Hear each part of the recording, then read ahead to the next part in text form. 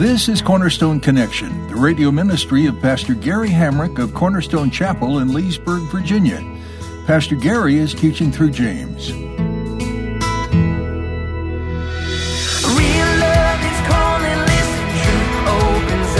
eyes. Mercy is waiting for you with every sunrise. If you really fulfill the royal law according to the scripture, you shall love your neighbor as yourself. You do well, but if you show partiality, you commit sin and are convicted by the law as transgressors. And so what he's saying here is, basically, God's not impressed with somebody's net worth. God's not impressed with the way that somebody dresses. God's not impressed with their education or their appearance. None of that matters to God. God evaluates a person's worth purely on the basis of the equal value that he has attached to every life. Have you ever heard the saying, don't judge a book by its cover? Well, what else do we judge by? Appearance? Do we judge people by the way they look? Not necessarily their skin color, but maybe the way they dress, or the car they drive, or the neighborhood they live in. Pastor Gary teaches us in today's message that God doesn't judge us by our outward appearance, but looks at our hearts. He loves everyone the same, regardless of their appearance. And so we should love others as He loves us. At the close of Pastor Gary's message today, I'll be sharing with you how you can get a copy of today's broadcast of Cornerstone Connection. Subscribe to the podcast or get in touch with us. But for now, let's join Pastor Gary in the book of James, chapter 2, with today's edition of Cornerstone Connection. Hear the word of God and apply it to your lives. Do what it says, and you'll be blessed for it. Now, back here in chapter 1 of James, verse 26, he says, if anyone among you thinks he is religious and does not bridle his tongue. So, again, there are different places where James talks about speech, and he talks about, bridling the tongue. Here's one example of it, like a horse's bridle. We got to rein it in. And again, I quoted this last week, but Psalm 141, verse 3, where David says, set a guard, O Lord, over my mouth. Keep watch over the door of my lips. Amen. And James is going to spend a whole other part of chapter 3 talking about the tongue, so he's not done here. But it's interesting because he says, listen, you can have all this God speak all you want. But if you don't tame the tongue, he says, if you don't bridle your tongue, you deceive your own heart, and one's religion is useless. So don't mess up your testimony by the way you talk, right? And by the way, it's not just verbal communication these days. It's all kinds of ways that people communicate. It's embarrassing. It's embarrassing. I've had people say to me, listen, they've shown me people's social media. And they're like, how come this person says that they're a Christian, but yet look at their social media? It's another form of speech. It's another form of communication. Be very careful what you put out there. Because if it's inconsistent with what you say you believe, then you have just basically tainted your testimony by speech that is inconsistent with what you believe. And it should go hand in hand. A lot of what James is going to teach us here is this. If you're really a Christian, it should be obvious by the way that you act, by the deeds that you do, by the way that you talk, by the way that you love other people. There will be evidence to your faith by the way that you act and behave. And speech is just one part of it that he's touching on throughout the whole book of James here. But he says, don't deceive yourselves, and don't make your religion useless by an unbridled tongue. Rein it in and guard your speech like you guard anything else in your life. And then he adds here in verse 27, pure and undefiled religion before God and the Father is this. And he talks about orphans and widows. And he says to visit orphans and widows in their trouble and to keep oneself unspotted from the world. And there's a special place in the heart of God for orphans and widows. And there should be a special place in our heart too. In Psalm 68, verse 5, it says, a father to the fatherless and a defender of widows is God in his holy habitation. A father to the fatherless, a defender of widows is God in his holy habitation. Several years ago, I joined a group from our church. We went down to Honduras on a mission trip, and one of the places we stopped was an orphanage. We spent time with the kids and, just loving on them and playing with them. And then when we left, we weren't told this going into it, probably because they knew our emotional reaction would be different, and they just wanted us to act normal and to be around all these kids. But after we left the orphanage, we were told that every single one of those kids had AIDS, had HIV. Every single one was HIV positive. Asymptomatic, but HIV positive. And it was just crushing. I'm glad they told us after and not ahead of time, because, barring a miracle, all those kids in a matter of a few years may likely die. Man, God has a special place in His heart for orphans. And God bless those of you who have opened your hearts and your homes to orphans and adopted people children who didn't have a mom or a dad. Of course, everybody has a biological mom or dad, but, biology doesn't necessarily make a mother. And biology doesn't necessarily make a father. It's a heart that makes a mom or a dad. And God has a special place in His heart for orphans and for widows. Don't forget the elderly. And not every widow is necessarily elder either. Obviously, you can be widowed at any time in life. And we have to remember those who are alone. Orphans and widows are alone. And God is a father to the fatherless and a defender of widows.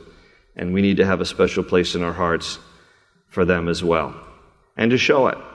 Because this is all part of just putting our faith into action. So he ends chapter 1 here on that note, and then into chapter 2, James is going to cover two great themes. The first is, don't show favoritism. The second is, do put faith into action. That's really what chapter 2 is all about. So let me read a little bit here from chapter 2, starting at verse 1 down through verse 9, then we'll come back and start looking at these two great subjects here. But he says in verse 1, "My brethren, do not hold the faith of our Lord Jesus Christ, the Lord of glory, with partiality." Circle that word. Some of your translations will say favoritism. For if there should come into your assembly, and by the way, that word assembly in the original Greek is synagogue. So it's interesting because James is written to Jewish believers scattered throughout Asia Minor. So we have here an indication of how a synagogue was not exclusive to Jews alone. These are also Jewish believers who are occupying the synagogue. So he says, "For if there should come into your assembly a man with gold rings in fine apparel, and there should also come in a poor man in filthy clothes, and you pay attention to the one wearing the fine clothes, and say to him, 'You sit here in a good place,' and say to the poor man, 'You stand there,' or 'Sit here at my footstool,' have you not shown partiality among yourselves and become judges with evil thoughts? Listen," he says, my beloved brethren, "has God not chosen the poor of this world to be rich in faith and heirs of the kingdom, which He promised to those who love Him? But you have dishonored the poor man. Do not the rich oppress you and drag you into the courts? Do they not blaspheme that noble name by which you are called? If you really fulfill the royal law according to the Scripture, you shall love your neighbor as yourself, you do well. But if you show partiality, you commit sin and are convicted by the law as transgressors." All right, so we'll pause there because this first thing that he's dealing with here is favoritism, and he's pointing out the fact that, hey, even in the church, unfortunately, Christians can be guilty of showing favoritism. And he starts out here in verse 1 by saying, don't show favoritism. Again, New King James and ESV and King James uses the word partiality, but that's what he's talking about. Don't show favoritism. And we can tend to get impressed by people based on what they're wearing or what they're driving or how many letters are after their name, how good looking they are. I was reading an interesting study. It was a book actually written by Daniel Hammermesh called "Beauty Pays: Why Attractive People Are More Successful." And this just speaks to the fact of how people show favoritism Because according to the study, listen to this, studies show attractive students get more attention and higher evaluations from their teachers. Good-looking patients get more personalized care from their doctors. Handsome criminals receive lighter sentences than less attractive criminals.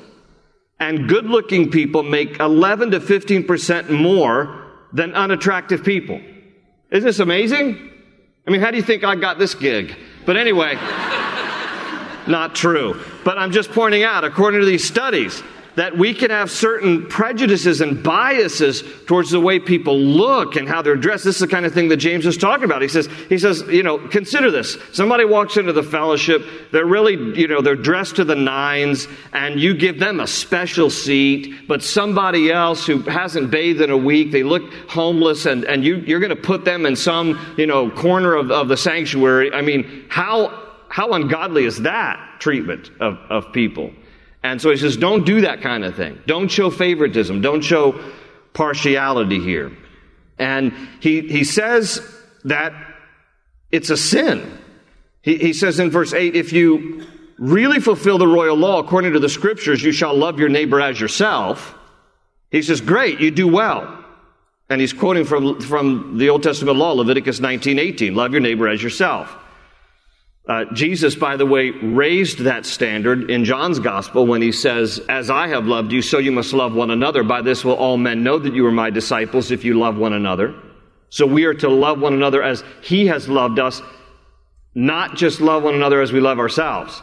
Under the old covenant, self was the highest standard. Under the new covenant, God is the highest standard. I mean, he's always the highest, but it was reduced in the Old Testament, Old Covenant standard to mankind and how he can work his way, and how his deeds of righteousness can prove his faith. But in the New Testament, you come to the New Testament, you're like, okay, Jesus is like, as I have loved you, so you must love one another. And by this will all men know that you are my disciples if you love one another. But James goes on here to say, if you show partiality, notice that in verse 9, he says, you commit sin and are convicted by the law as transgressors. There are 3 reasons why favoritism is a sin. For you note takers, here's the first one. Number 1, it is inconsistent with God's nature. He says there again in verse 1, he says, my brethren, do not hold the faith of our Lord Jesus Christ, the Lord of glory, with partiality. You see, God doesn't show favoritism. It is contrary to his nature. So when we do it, we are acting in opposition to the character and nature of our Lord. In fact, in Romans 2:11, Paul simply says, God does not show favoritism. And there's this occasion in Acts chapter 10, remember when Peter had to get beyond his own bias as a Jew towards Gentiles by being obedient to the Lord and going to the house of Cornelius, who was a Gentile, and preaching the gospel. Peter goes, albeit somewhat reluctantly, but he goes because he's a kosher Jew. He doesn't go into the home of a Gentile. So God tells him, I want you to go. He shares the good news of the message of Christ. He preaches the resurrection of Jesus from the dead. Cornelius and his whole family get saved. And then Peter will testify in Acts 10, verses 34 and 35. Then he begins to say, I now realize how true it is that God does not show favoritism, but accepts men from all nations who fear God and do what is right. So Peter comes to this realization. He had been ingrained with the idea that as a Jew, he had special status with God. And in the sense of the plan of redemption coming through a Jewish Messiah, through a Jewish race, yes, but not in the sense that the Jewish people were the only people who could be redeemed. That Jesus Christ came for all, to die for all, as many as would turn to him to be saved. And so Peter had to actually work through some of his own bias, some of his own prejudice towards Gentiles.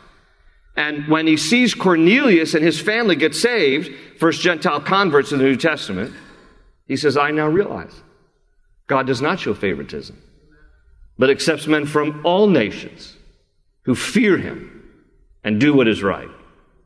And so if we show favoritism, It is inconsistent with God's nature. The second thing is, it is inconsiderate of others themselves. In verses 3 and 4 here of James 2, he says, and you pay attention to the one wearing the fine clothes, and you say to him, you sit here in a good place, and you say to the poor man, you stand there, or sit here at my footstool. Have you not shown partiality among yourselves and become judges? Where does prejudice come from? Prejudging. You've judged someone. You've shown prejudice with evil thoughts. That's the word that's used there in verse 4. He says, this is actually evil. This is evil. And this is inconsiderate of others. Favoritism only shows not only how we pander to people, but it also reveals hidden discrimination against others. This is why it's wrong. There was a study done by Cornell University published in the Journal of Marriage and Family that found that siblings, just think about favoritism within a household, siblings who sensed that a parent consistently favored or rejected one child over others were more likely to show depressive symptoms as middle-aged adults. You as a kid feel like mom or dad loved sibling a lot more. It was obvious. It wasn't just perceived. It was real. It was obvious. Those people who felt rejected because of the favoritism shown towards another sibling, in general, tended to grow up and have depressive symptoms even in adulthood. The discrimination and rejection that comes at the other end of favoritism can be damaging. The root of discrimination is pride. It's the sense that you or someone else is better than another. And it is inconsiderate of other people. And then thirdly, it is incompatible with the law of love. This is what he says here in verses 8 and 9. He says, if you really fulfill the royal law according to the Scripture, you shall love your neighbor as yourself. You do well, but if you show partiality, you commit sin and are convicted by the law as transgressors. And so what he's saying here is, basically, God's not impressed with somebody's net worth. God's not impressed with the way that somebody dresses. God's not impressed with their education or their appearance. None of that matters to God. God evaluates a person's worth purely on the basis of the equal value that he has attached to every life. And how much is that of inestimable worth?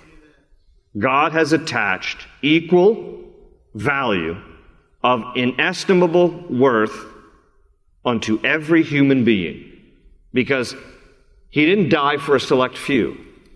He died for all because God so loved a select few? No, God so loved the world that he gave his only begotten Son. And that's the way we need to see each other, as having inestimable worth in the eyes of God, so much so that God was willing to die for every single human being. There are two little tiny parables back to back in the Gospel of Matthew. One is the parable of the hidden treasure, and one is the parable of the pearl of great price. And it's only 2 verses. Each parable is 1 verse. I'm going to read these 2 verses to you, and I want to put what I think is a different slant on the way these parables are commonly taught. So this is what it says out of Matthew 13, 44 to 46. Again, the kingdom of God, Jesus speaking here, again, the kingdom of heaven is like treasure hidden in a field, which a man found and hid. And for joy over it, he goes and sells all that he has and buys that field. Okay, that's the first parable. That's the parable of the hidden treasure. And then the parable of the pearl of great price, he says, again, the kingdom of heaven is like a merchant seeking beautiful pearls, who, when he had found one pearl of great price, went and sold all he had and bought it. Now, I will tell you, the majority of the ways that those parables are taught is this: that the treasure in the field and the pearl of great price is Jesus, and that we need to find him and then give up everything we have to get him. That's the way that those 2 parables are commonly taught, and how Jesus is the treasure in the field and Jesus is the pearl of great price. And there are songs written about this. I just don't think that that's the right interpretation. You're free to interpret it that way, and you're free to be wrong. But I think that there's a different way, and I'm going to give you the biblical basis for it. First, is it more scripturally consistent to say that I found Jesus or Jesus found me? Jesus found me. I was dead in my transgressions and sin. I wasn't even looking for Jesus. And he pursued me. That's the end of Psalm 23. Surely goodness and mercy shall follow me all the days of my life, and I will dwell in the house of the Lord forever. Follow me is actually in the Hebrew a military term that means to pursue. God's mercy pursues us to the end of the earth because God goes after us. Because God is the pursuer. He is the initiator. He is the one who goes after us. We are the responders. I was lost, but now am found. All right? So Jesus is the one, okay, who finds us. I didn't find him. The other thing that's important to recognize in those two parables that is similar is that in both cases, somebody, whether it was the one who stumbled upon the treasure in the field, or whether it was the merchant who comes across this pearl, forfeits everything that they have to purchase this thing of great worth. Okay, now, seriously, what did you have to give up to get Jesus? What did you get compared to what he gave up for you by dying on a cross, by shedding his blood to purchase you from sin and death, to purchase me from sin and death? He's the one who gave up everything to come after us. Okay? In comparison to what he has done for me, I've given up nothing. I've given up nothing. So, I believe, again, different commentaries are going to disagree with me on this, but I believe that Jesus is teaching those parables to help us to understand the value that you are in his eyes. And that though there is nothing within ourselves that is righteous, yet he loved us so much because he sees the inestimable worth of your life that you are worth dying for. And thus, you are that treasure hidden in the field, and you are that pearl of great price that Jesus shed his blood to purchase so that you might understand your worth and your value in the eyes of the Savior who died on a cross to purchase you and me from sin and death. You are that treasure in the field. You are that pearl of great price. That is taking nothing away from Christ, okay? That is not in any way to diminish the value of Christ, all right? It is simply to say, who was the one that really purchased whom? Who was the one who really found whom? And in those parables, I think it's him saying to us, you were worth dying for. I gave my life. God in heaven saying, I sacrificed my son to go after you, that we might be redeemed as the treasure that he pursued to win us, to buy us, to gain us. Open ocean, jump in and you'll find the cornerstones, your connection, run towards your new life. Sometimes we become so familiar with Scripture that we forget these words were actually spoken by the Lord and that he actually meant them. How would your life change if you took the verses in James seriously? For example, James 1:27, which says, religion that is pure and undefiled before God the Father is this, to visit orphans and widows in their affliction, and to keep oneself unstained from the world. There's so much to live up to in just this one verse. When is the last time you visited an orphan or a widow? And the second part is perhaps even tougher. How much of the world has made its way into your home? Are the things you're watching and reading and listening to glorifying to the Lord? Or are they perhaps staining you in ways you haven't even realized? We're all in this life together and learning and growing step by step. Pastor Gary Hamrick is making his way through James, which is absolutely filled with challenges to our comfort and complacency. But isn't it great? With each new message, you and I have the chance to grow more like our Savior. You've been listening to Cornerstone Connection. If you're enjoying the opportunity to become more like Christ, we have more for you. Just subscribe to our podcast, and we'll see you here next time for another opportunity to grow on Cornerstone Connection. They say you're a wandering soul, that you've got no place to go, but still you know